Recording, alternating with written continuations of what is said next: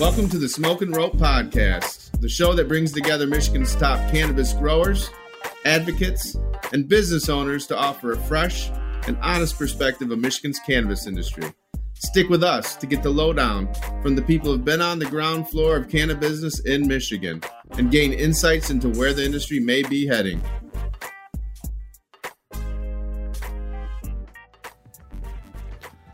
Welcome to the Smoke and Rope Podcast. Today is episode 66, and I'm your host, Ryan Basore. And today we have on reoccurring guest and Cannabis Michigan legend, Jamie Lowell. Jamie, thanks for being on the show. Man, thanks for having me here. We're excited to talk about CannaJam today, and what a great event it was. And then I'd like to introduce Kevin over at Truu Cannabis. What's up, Kevin? Not much, man. Excited to have Jamie on the show. It's always fun to chat it up with him. Sorry I missed CannaJam, guys. I was busy up north, but I did watch some of Rick Thompson's live stream, and I got to tell you, Tom, I was ultra impressed with the Pink Floyd rendition, dude. It was awesome, dude. Yeah, we had people came up to me like, "Oh, I was expecting a bar band," you know, like I get it. I won't be offended. It's okay. In my previous life, professional musician, and still that's my. And I don't hire people to join my band that, won't be, do the music justice. So thank you. Yeah. No. And with that, Tom Beller at Real Leaf. Tom, how are you recovering from the weekend? A little bit longer than, a few years ago even, but great, man. It was exciting, man. There's a serious afterglow after you perform, and it's interesting how long you ride it out and how long it lasts, and then there's a recovery period. The refractory period afterwards is then it's extending, but I'd do it again in a heartbeat. Let's do it. That's really cool. I think this was the first of many. We can talk about the event here in a second. I just wanted to introduce, of course, give Jamie Lowell his proper introduction. Could go on all day, but right now Jamie is with the botanical company, ASA, Redemption Foundation, and anyone that's an avid listener of the show knows that me and Jamie became buddies in 2009 when I was watching the MMA chat room forums, and some crazy guy was getting into it. So no. But with that, Jamie, thanks for being on. We want to talk about CannaJam with you and Tom, your perspective, and tell us how you thought it went and what are your thoughts and experience. Yeah, man, thanks again for having me on. This is a great show, and I appreciate having conversations with you guys. And we get to talk about something that was pretty fun for the most part once it came into being. The process to put one of these together is not easy. An event itself is very difficult, but with the extra layers of regulations from the state and the city, and then both of those entities learning, kind of figuring this out as they go along. There's only been like 3 other ones before this one. So it was rough, and I need to give a lot of credit to Michael Comorn and Comorn Law. You guys had a great interview with him not too long ago, and he conceived of this, and he had the team together from within his firm to handle all these trials and tribulations along the way. And it took up to like the day before to officially get the license issued, and to keep everybody online and the whole thing kind of together up till the point when it could actually happen, and then to get the kind of response we got was just really encouraging. I'm inspired, for more of these. And yes, we have a list of 100 things to do better and that we shoulda, woulda, coulda, and we'll look at those and do those. But next time we'll know the processes. Hopefully some things will get eased up on a little bit. We'll be able to do things much more in advance and be organized about it. And there's no way it will not be better. And it's probably for like everybody who's working on these things around the state. We learned some from the ones that went before us, and talked to Mel from I forgot the name of her organization now, but they're a production company, and they put on the first couple like at Niles, Michigan. So it was a challenge, got through it, and then it was a success for an inaugural event. Yeah, first year festivals, man, they can be a crapshoot. They're typically a loss from a financial standpoint. But then you add all the extra regulatory stuff you're talking about. Jamie, what was anything back from the state yet and a response from the event? Any complaints, any violations, or any feedback? Like they had a good time? Anyone get a contact high? I mean, that valley was pretty smoky. No, I think no news is good news. I mean, there were some things that the security team had to take care of that were pretty basic that would be expected when there was a gathering of people like that, I guess, and people trying to like roam through, without properly, having a ticket or whatever, or the electronic thing. Some people got some stuff in, some alcohol or something, and a couple of times, and they had to be escorted out. But there wasn't very much of that, and it was all pretty taken care of, and we're on top of it. There was a city official from Ypsilanti there. There was a state representative there, and there's a former Ann Arbor City Council person there. All of them told me while there that they thought it was great, and they had a great time. So I think no news is good news in this case. We've gotten feedback from some of the vendors formally, and there's a list of stuff that, again, we could be doing better. But by and large, everybody had a great time and benefited from it. Hey, Jamie, I was there. I had a blast. It's probably the highest I've ever been from just smoking cannabis flowers. Nice. So that was. I said, you know what? I'm gonna sober up. Doesn't take long, and I just decided to sober up right when Tom came on and Echoes of Pink Floyd came on, and that did not sober me up. No, that can't last long when that's going on. No, just in general, it took me back to my 20s a lot on some stuff. But I had a blast. I think it was way better than I expected. And, it was such a cool location and such a chance to expand on it.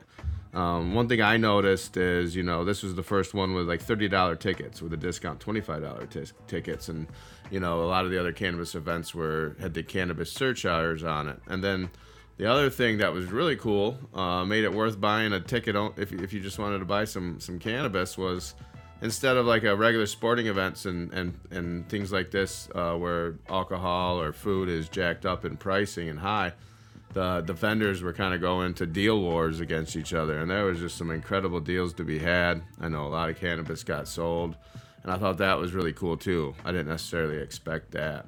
But besides that, Tom, I wanted to ask you a question. What was that like getting back on stage after so long?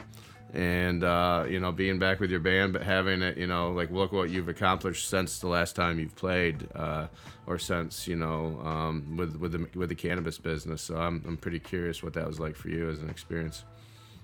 Yeah, the last time the band performed was 2 years ago, and we had one rehearsal a few weeks ago.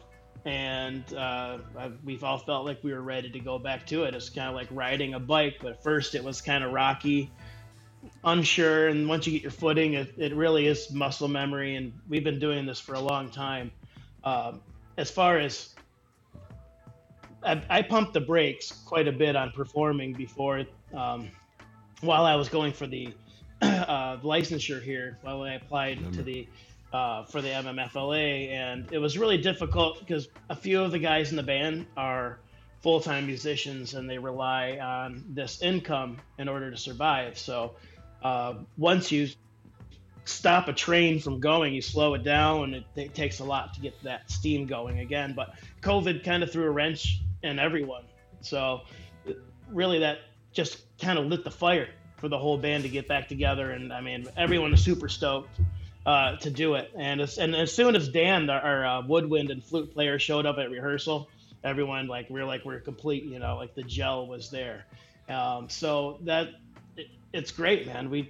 Pink Floyd and cannabis go together like ever since I was a kid. That's just, remember smoking as much as we possibly could, and putting on "Wish You Were Here," the album, and laying down in my friend's room, just super stoned, listening to the whole album. And he had glow in the dark stars on the ceiling, and where you just kind of zone out. And it's inspiration though for music, and that's it goes hand in hand. So yeah, we're pumped. Yeah, there was a proper production there, and you made sure of it. I heard the rehearsal, man. I knew it was going to be awesome when the time came, and it was even better than expected. It was so cool. Well, thanks. Yeah, we're reworking things for 2022, and we're just going to make them better. So, we've got nothing but it's all uphill from here. We're ready. Yeah, my experience with Pink Floyd and that is obviously the same. But we, when I was a youngster, I'm sure you guys remember when you dubbed the wall with Wizard of Oz, and I had that on a DVD and took a Dark Side of the Dark Moon. Side of the Moon. My bad, not. And we do that show actually. We've performed that show at least a dozen times. We'll project the Wizard of Oz and we'll play Dark Side live to it. And there are certain things that have to happen, and that takes a lot of discipline. And there's like 2 spots where you can fudge, either if your tempos are dragging or a little bit, where you can actually make up time. Yeah. Other than that, it's like you're out the gate and you're running. You're like, you bet everybody's got to be on their game to get that. But that's the kind of challenge that we love, and that's a show that we definitely would love to share with everyone too. Oh man, that is it's a wild experience. It's weird. The stuff that happens is really weird. And Pink Floyd originally did a lot of work with motion. They're like film score producers. With Moore and Zabriskie Point, and there's a lot of stuff that they worked on, and the speculation is obviously that was on purpose and not all coincidence, even though they deny it. Sorry, I interrupted your story. Oh no, that was awesome. I was just wanted to say that it just brought me back, and I might have taken a lot of hallucinogenics back then, and that's when I was saying I was gonna sober up when that came on, and it just was like flashbacks. It was awesome though. So yeah, let's hope that we can play the first. Well, it would be the second, because they already had the Entheo Fest, right? The first one. Oh man, that'd be something else. Mm-hmm. We'd like to do that. That'd be a nice Tom, fit too. Just curious if if this has sparked anything in you that you may consider doing something other than CannaJam and do some more concerts this year or in the years to come, or what are your thoughts on that? The band is booking starting 2022 as early as January. We already have some things that are on the book, so we haven't shared yet. Working with a special 420 event. So yeah, it'll be we plan on playing at least 1 gig a month, and that's a pretty good pace for everyone, because half the band's full-time musician, the other half, they have day jobs, and we don't travel too far. So we like to stay within Michigan and the Midwest, but we're definitely gonna. This is giving us the boost we need to keep booking more. So I guess this is a Tom, but more of a Jamie question you might know too. So is the idea then? I think it'd be really cool if you guys played this every year. I don't know if that's the plan or if it's been talked about, but also besides that, Jamie, why don't you talk about the other guests that were there? There's a lot of great acts. There's funny comedians. Darren McCarty's great as always. So kind of tell us about the rest of the show, Jamie. Yeah, it was awesome. And I also want to mention that this whole thing I was able to do with like my favorite groups and people. We had a nonprofit area where a lot of the organizations that I'm involved with and that I otherwise support were there in representation. The benefactors of some of the proceeds is the Redemption Foundation. Thank you. And also the John Sinclair Foundation. And John was there performing, and that was awesome. He was with saxophone player Johnny Evans, who was, tremendous in his own right. And John got into it, man. I've seen him perform, a few times lately, and they're all good. But there was some special connection there on this performance. I hope people go back and watch the videos. The hyped up live production guys were there recording it, and it's going to be great to go back and watch some of that. Our good friend Razor Ray Reyes, of course, opened the show with a lot of energy, and he's very diverse. I mean, he's most often professionally working in a loud hard rock kind of a setting, or that's his gig. But he does a lot of stuff and has a lot of interest in music. He pulled out a couple of Carlos Santana tunes to go along with the theme of some throwback kind of music. And speaking of that, there's a guy, Randy Kaplan. He's a very talented dude. He normally does a lot of kids music professionally, but did like a Bob Dylan set, and he nailed some of those. That was pretty cool. He was awesome, man. There was road work with one of the guys from Hyped Up Live Sessions, Tommy, on drums. And every band that guy puts together is a top-level notch grooving band. And I expected there to be some good stuff, and that band was even better than I expected. There's just a lot of great stuff. And then, we did do some comedy. The Darren McCarty Slapstick Comedy Tour was there. He had another comedian with him that didn't make it on because of scheduling, but normally he has a stand-up comedian. And then he does like a storytelling, and he'll talk about like when he beat the shit out of Lemieux and stuff, and it's kind of cool, definitely for those old fans and everything who are familiar with that story. There was another like country band too that was like the Fiddle and the Fox or something like that. They were really good. I mean, everybody was good. Mike Young is a professional comedian. He's an up and coming comedian. I have to admit though, I don't think that it was good, but I don't think it went over. I think the music was the thing that connected to people the most. Some comedy sprinkled in there. I liked what Darren did too. We have to look at that. This is another thing that we learn about, for next year. But in addition to like being able to work with all you guys, of course, Real Leaf and and the fact that Tom's in the band too, and a botanical company, and a couple, like I've been friends with the people from Stickies ever since they got started, 10 years ago or whatever it is. The place that used to be my place was there. It was now called Oz, formerly Third Coast. A lot of the people who just showed up, a lot of friends I haven't seen in years. I mean, it was just really cool for many reasons personally. I've wanted to do something meaningful like a project with Michael for a long time. Comorn, and I think this is going to be the beginning, and we're definitely looking at doing more of these. I think we were both inspired by this and have begun already looking at what we're going to do for next year. And Ypsilanti's got a few events that the city and Depot Town area really get behind that are done in that location. There's like a jazz fest, there's a beer fest, there's another Frog Island Music Festival, and we would like to be the cannabis version of that. And that's, I've been there for a long time. I know a lot of people. The people in Depot Town really want to support us. The fact that it went down as it did it really puts us in position to kind of compete for that spot. We also know that after we just did this and demonstrated it, there are many other people that are looking at that same spot, and because Ypsi's one of the places that has approved it. They're not all over the place. Right. A spot can do like one, I think, without having to formally opt in. I think they can issue one special license a year, or it might be two, but I think it's one special license a year. So you might be able to piecemeal some areas, but it's going to be attractive because we demonstrated that that's a cool place to do one. So we'll see what else we have to compete with, but we're going to try to be an ongoing thing, and that's supported by the area. And we really want to work cooperatively and in good faith with everybody.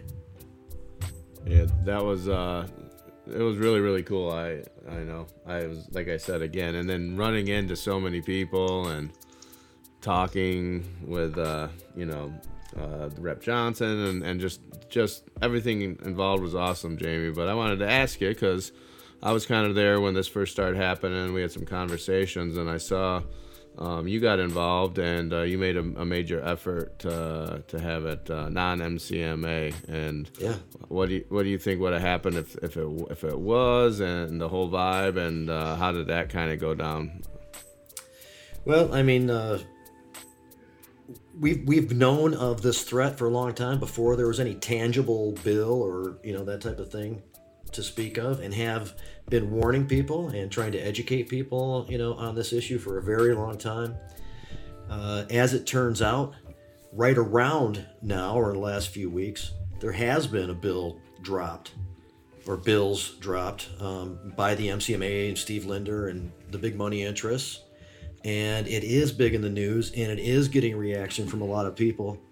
And so I didn't want this anyway but particularly now when it's so prevalent, to have had inclusion of MCMA and affiliate or ilk involved in this whole thing, I think would have been a disaster. There was an event that had Skymint in Niles a few weeks ago, and that underwent a lot of scrutiny and pushback, and eventually Skymint was taken off. They also returned everybody's, well, as Ryan said, this was the first one that had like kind of a reasonable, somewhat of a reasonable admission cost, but they returned everybody's admission and just let everybody in for free because it got all, just kind of tangled like that.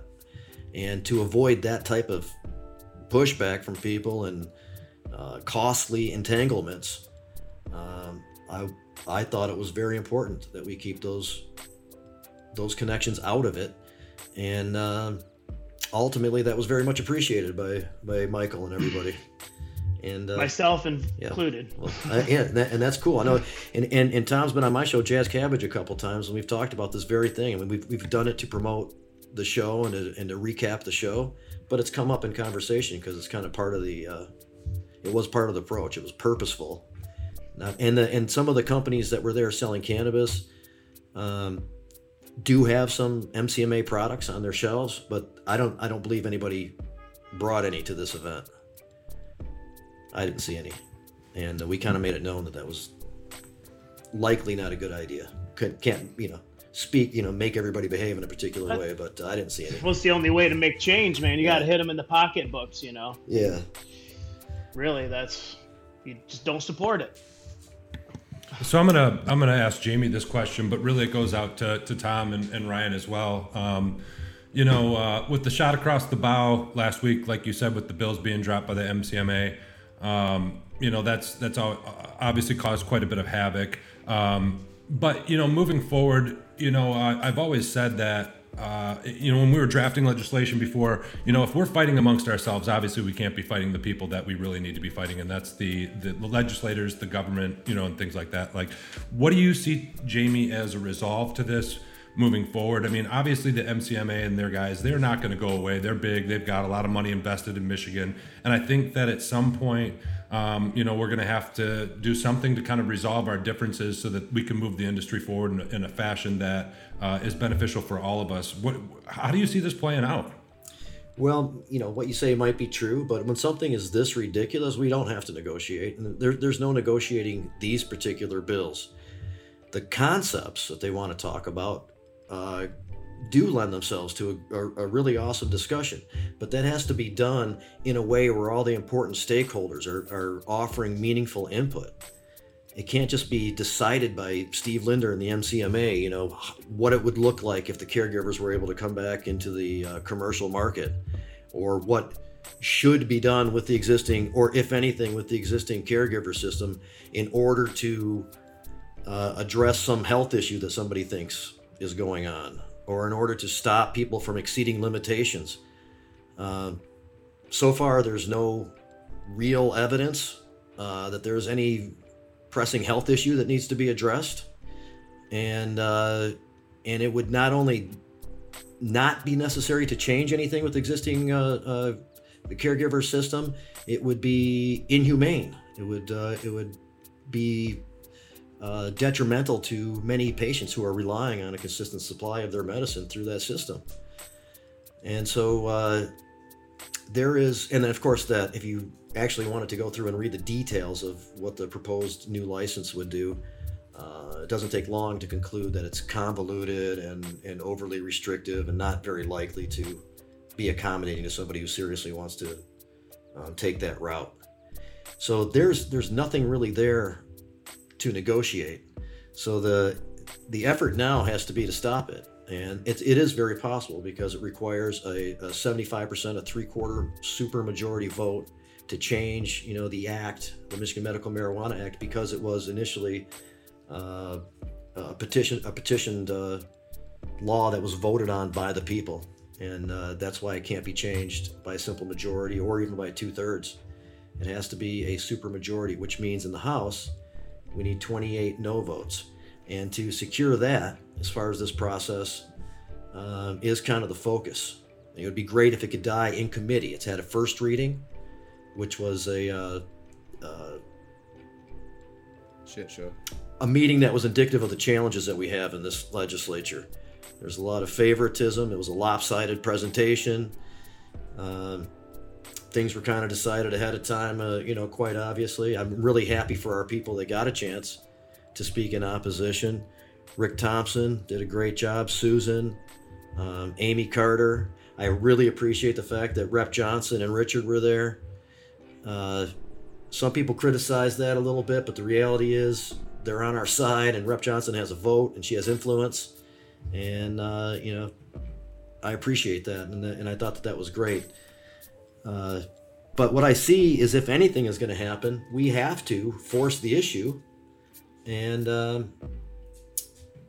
get people at the table who have the experience and the ability to offer up meaningful input on these issues, and not allow the MCMA or Steve Linder to create these decisions and then use their influence to get the votes they need to push it through.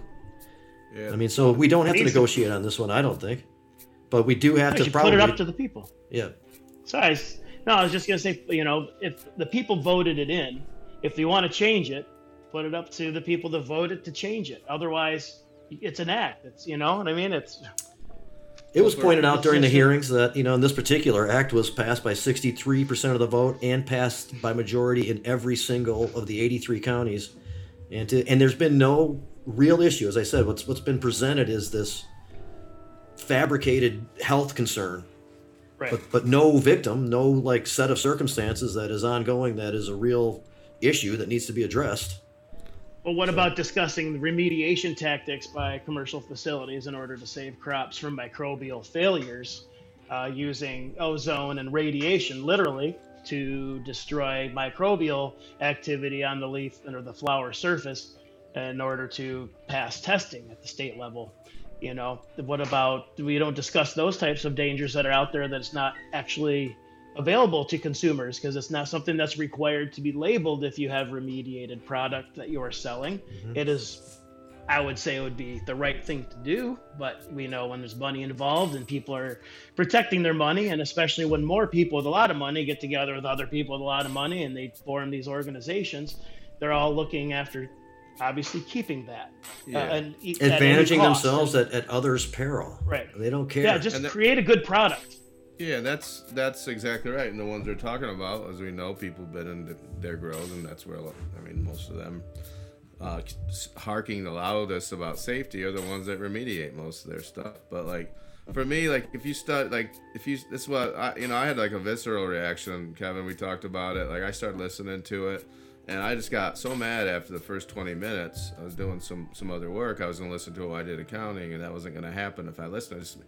It was, I got mad just because it's 2021 and we are listening to just pure and utter bullshit, made up and just a fake process. And we're doing this. This is what we're going to do. That's why people hate politics. It's not honest. You come to the table.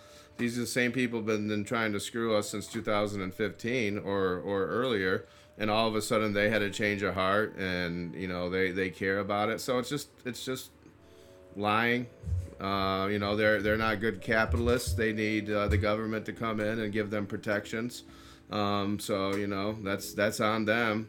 Sorry, but it's frustrating. But I really think we're going to stop them, but they're not going to stop until they go bankrupt. So that's the only way. Well, and we hope that's the other thing. Ride this out to a better composition of lawmakers in the next session too, as part of it. I am concerned about lame duck though. All this stuff can come back up, and especially if it passes out of committee and they don't take it up to the floor right away and it dies, it's hanging out there, and it could make its way into a lame duck negotiation where there's no public input available. That's always scary. We've been burned by that in the past, in 2012, to be specific. So it's a real concern, and this force of MCMA and all the different things they're doing is formidable. This is the biggest challenge that we've had, I think. Yeah, I think that when we were doing lobbying before heavy for the Medical Act and then again for the adult use and when we were doing that stuff, I remember there was constant talk about when we get these bills finally passed, like the lobbying doesn't stop there. Like we have to continue pressing forward. And one thing I learned the most about going to those hearings is that I think it's time we need to double and triple down on our lobbying efforts. I mean, the uneducation that I heard from some of these reps that had no idea what the difference between medical marijuana was, what adult use marijuana is. You know, we spent time before going door to door with these people and educating them, and a lot of those people have turned out or moved on to a different position in the Senate, and we've got new blood in office. And I think it's time that you know, I know, Ryan, your frustration is definitely warranted, and not wanting to be a part of politics because of the things that you see going on. But for me, it makes me want to put my suit on every day and get back down there and talk to these people and let them know what's going on, because I think they're just naive. So one thing that's been really helpful is the fact that the Michigan Cannabis Industry Association officially is in opposition to these bills. I've had some discussions with 4 or 5 lawmakers just in the last 3 or 4 days, and to be able to say that the largest industry association of 300 plus members is in unanimous opposition. I know that you're part of like the legislative committee, and you consider these things, and that's one of the reasons I'm bringing this up, and I've spoken to Robin about it too. And to say the other industry association with 10 or 12 members, albeit made up of the huge investors, are the only ones that want this. The other industry association with considerably more membership is in opposition. All the relevant advocacy organizations are in opposition. The cannabis activists, the caregivers and patients, all in opposition. The only people that think this is a good idea is the MCMA and those who they've been able to influence. That helps to put into perspective for some of the people who are not educated, you know, where this is just on the surface. And, you know, and then we talk about how it destroys this whole small business industry that's been built up around in support of the caregiver system, with all the grow shops around the states and all the employees that they have and all the ancillary businesses connected to those. And then we talk about how inhumane it is to make caregivers decide between one patient of their many patients. And that type of education has been very helpful, you know, from my perspective lately. Yeah, no matter what, you have to consider the source, right? In life, it doesn't matter what the subject is. I think the source of these bills are you know, these large organizations that seemingly on the surface it might make them look like they're trying to give the caregivers a bone by some way to get into the market, but they're actually just imposing the same restrictions that exist for them anyway. It's you know, it's just yeah, you're right. Educating people, you know, like, it's so disingenuous. Why would they want it? What they're doing is ridiculous. So if you remember, many people do from it was in the news a couple times. There was some language that the MCMA and Steve Linder were circulating before last summer, and it was in 3 parts. And it started off talking about the Delta 8 thing. Now that did go through. That was agreed on to change the definition of cannabis and open up all the acts for it and all that kind of stuff. And then that happened. The second part of this was what to do with this caregiver. Same thing we're talking about now. At that time, they were talking about reducing plant counts per patient, and it was going about decimating the system in a different way than they actually ended up proposing. The third part was about how to make it more difficult for small businesses to thrive in this industry, where they basically showed their ass. They don't care about health concerns or anything like that. They care about stopping any activity that's not them. That's their MO here. So and then what happens? Then what happens when it goes to the Senate? I mean, geez, oh Pete's, that's we're you know, shit out of luck in the Senate, and anything could happen to the bill at that point. You know, you never know what kind of deals are made and this and that. I mean, you can't trust them at all. You can't trust them. So I guess this is the reason. You know, this is the time. Jamie, you mentioned it. The Michigan Cannabis Industry Associations. You know. Well, when we started, all of us started all that. That was, you know, it had to be done. It had to be done, and if we hadn't done that, we'd be getting steamrolled right now. That's the only thing. It's the only thing blocking this from going through, in my opinion. Now we're gonna get a lot of help from a lot of other people, but if we didn't have that, I think we'd be in grave danger because, you know, it is what it is, and you know, we've been lobbying and fighting and trying to keep the law the same for a long time, and not a lot of the people, you know, besides activists and lawyers, are now, part of the MICAA. So a lot of the MICAA is made up of the people that have been lobbying to protect the law and wrote the law. So it's not a normal trade association. There's no other one like it in the country or the world in cannabis, because it's not the way it's set up and who started it and the history behind it. So it has some big picture reference, unlike the other organization, and that's necessary. I mean, really, for this issue, for this emerging industry. Well, without them, I mean, really, we'd be looking like every other state. Look at California, look at Oregon, look at what's happening Colorado. to these states, that Colorado, where going to a provisioning center, the people that live there that are really into cannabis, they're just like, why would I do that? There's nothing of quality there. And you go to these states, go shop at a store and see what your options are versus everything that's good. That's what I was told by friends of mine out west. I was like, what's going on with the stores? Why can't I find anything that I even want to smoke there? And they're like, well, anything of quality goes to the black market because all of the larger companies have taken over, and everything that they provide is, of a lower quality. And that's what's going to happen, because you're just going to either have to go to the black market for something of quality, or you go to a store that's run by several, companies to get your booth stash, I mean, that's what people are up against. Well, I think the other thing, real quick, Ryan, is the affordability. I've said it for a long time. We're never the notion that this legislation is somehow going to combat the black market is absolutely absurd, right? The only way that we're ever going to compete with the black market is to get pricing in the same area code as the black market, and that's the big failure here. As far as the patients go, you can take away their caregivers. Okay, fine, right? But they have to have medicine. You have to figure out a way to get them medicine in an affordable way to make this compassionate and make it work the way it was designed, And so, the red tape to me is what has bogged everything down. Doing all this unnecessary stuff that we shouldn't be doing creates more expense, and until we start addressing that stuff, and I want to see the MCMA, I challenge them, come up with some legislation that eliminates some of that bullshit and get us on track to where we're actually competitive, and then start going after the caregivers if that's your notion later on down the road. But let's make this function before you even think about doing anything with them. It's 100%, so short. It's short-sighted, so short-sighted, and I saw your comment, Chris Silva. Don't forget about Oklahoma. There's not too, the Chads and Brads get run out of there.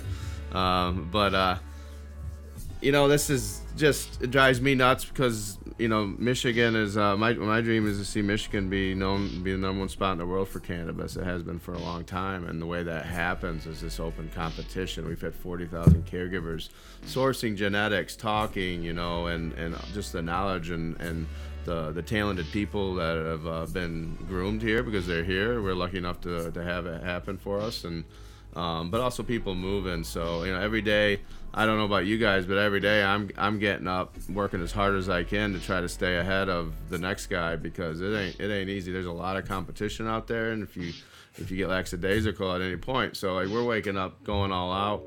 And there's other states, if you got 10, 20 licenses and you're making money, they're not innovating anymore. So when the walls come down, it's going to be all over the world before we're dead, and we want, Michigan's got to be able to compete. Let's not limit our abilities here. So I guess if that's the case, we need caregivers. We do, and we need them. Caregivers. Yeah. There's no point to this. It's just it's basically a guy's getting paid. They need this to happen, and they're paying a lot of money to make this happen, and they've been crafting it and working on it for a long time. But it's all, it's all bullshit. But besides that, I look at caregiver stuff. I want to say something though. I really turned to Instagram and follow a lot of caregivers, and I love watching caregivers grows and the flower that's coming out of their grows, because it inspires me to know not everyone who's a caregiver is a great grower. I mean, let's just, but the people that have really put their whole lives into it and they're passionate about it, and they're keeping the genetic pool open and diverse, which is very important. And also they're inspiring us to know what good flower should be like, because once you scale up to thousands of plants, you have that is an art form in and of itself. But if you're not hitting benchmarks that people that can hit in their own homes in your facility, then you need to back off your scaling, and get back on, get on quality control. And it's important for caregivers to also, they inspire me to do this every day. And we need the gene pool. Yeah, think about all the, the gene pool, but think about all the wonderful growers that get the chance to do it here, and now there's a lot of, younger guys and girls growing right when they're graduating, turning 18 or 21, whatever it is. So awesome. But I wanted, we're running out of time here. I wanted to say goodbye, let everyone say goodbye to Jamie and wrap this up. So Kevin. Hey, Jamie, thanks for coming on the show, buddy. It's always been a great time getting to chat with you. I appreciate you and Michael and Tom's efforts on putting together CannaJam. I apologize for not being able to be there. I really, really wanted to be there. Time just didn't work out, but I'm looking forward to you guys getting it together next year. If there's anything you guys need help with, I'd love to volunteer my services in any way I can. And thanks for coming on the show, and we'll talk to you soon. Appreciate it, man. Thank you very much. Tom. Oh, Jamie, when you guys contacted me, what was it, August or something of that nature regarding CannaJam? We started the conversation, and I thought you guys were talking about spring of 2022, and I was rolling along with it, and then I heard October 9th, and you guys are nuts. Let's do it, and you guys pulled it off, and it was awesome. And Michael and his team were absolutely amazing. Yeah. Coming into a whole new beast, and it's a lot harder than it looks to throw a festival, I know. So they did an awesome job. I'm looking forward to the conversations to come. Right on, man. So am I. It sounds like we had a good formula there. Stuff to talk about. Anything you want to part the show with? Any words of wisdom for the audience? Well, there are many ways that we can help to stop, these bills from going through, and what I am trying to do, what I'm spending a lot of time on doing, as are others, just trying to encourage people to contact their own state rep right now, encourage them to be in opposition to these bills. If we get 28 minimum no votes in the House, these things cannot make it through. That's my focus for now until I hear that they're dead. So I encourage everybody to do that. I also just want to, just plug the Botanical Company locations in East Tawas, Lansing, and Kalkaska, with a lounge December or January soon to open. That'll feature the Johnson Clare Cafe on the inside, but itself be the Kalkushka Lounge, and with of course Tom and Krista and their people, a big part of that. That's awesome. I can't wait. Looking forward to. Kalkaska's so beautiful and great because of all the marijuana employees that work there. It's like Lansing. You get a different culture than just a town with dispensaries. So man, really excited for Kalkaska. Spent a lot of time. That's where I'm moving my office. Hell yeah. Well, with that, I just wanted to go out on a positive note. This event was put on, by people, Michael Comorn and Jamie, and then of course to help with Tom. But I remember 2009 is when I met all them, and very active, and then it's something you sit around and smoke and you dream about, and they actually get to do it, and we did it, and you guys did it. I mean, it was incredible. It couldn't have happened with a bunch of MCMA members writing a law or a bill. They wouldn't have put that in that. So with that, I'll see everybody next week. Thanks, Jamie. Thank you. Really appreciate it. Great show. The Smoke and Rope Podcast is produced and hosted by me, Ryan Basore, the owner of Redemption Cannabis. Have ideas for episode topics or would like to be a guest on the show? Contact us at ryanb@redemptioncanna.com. Thanks for being along for the journey.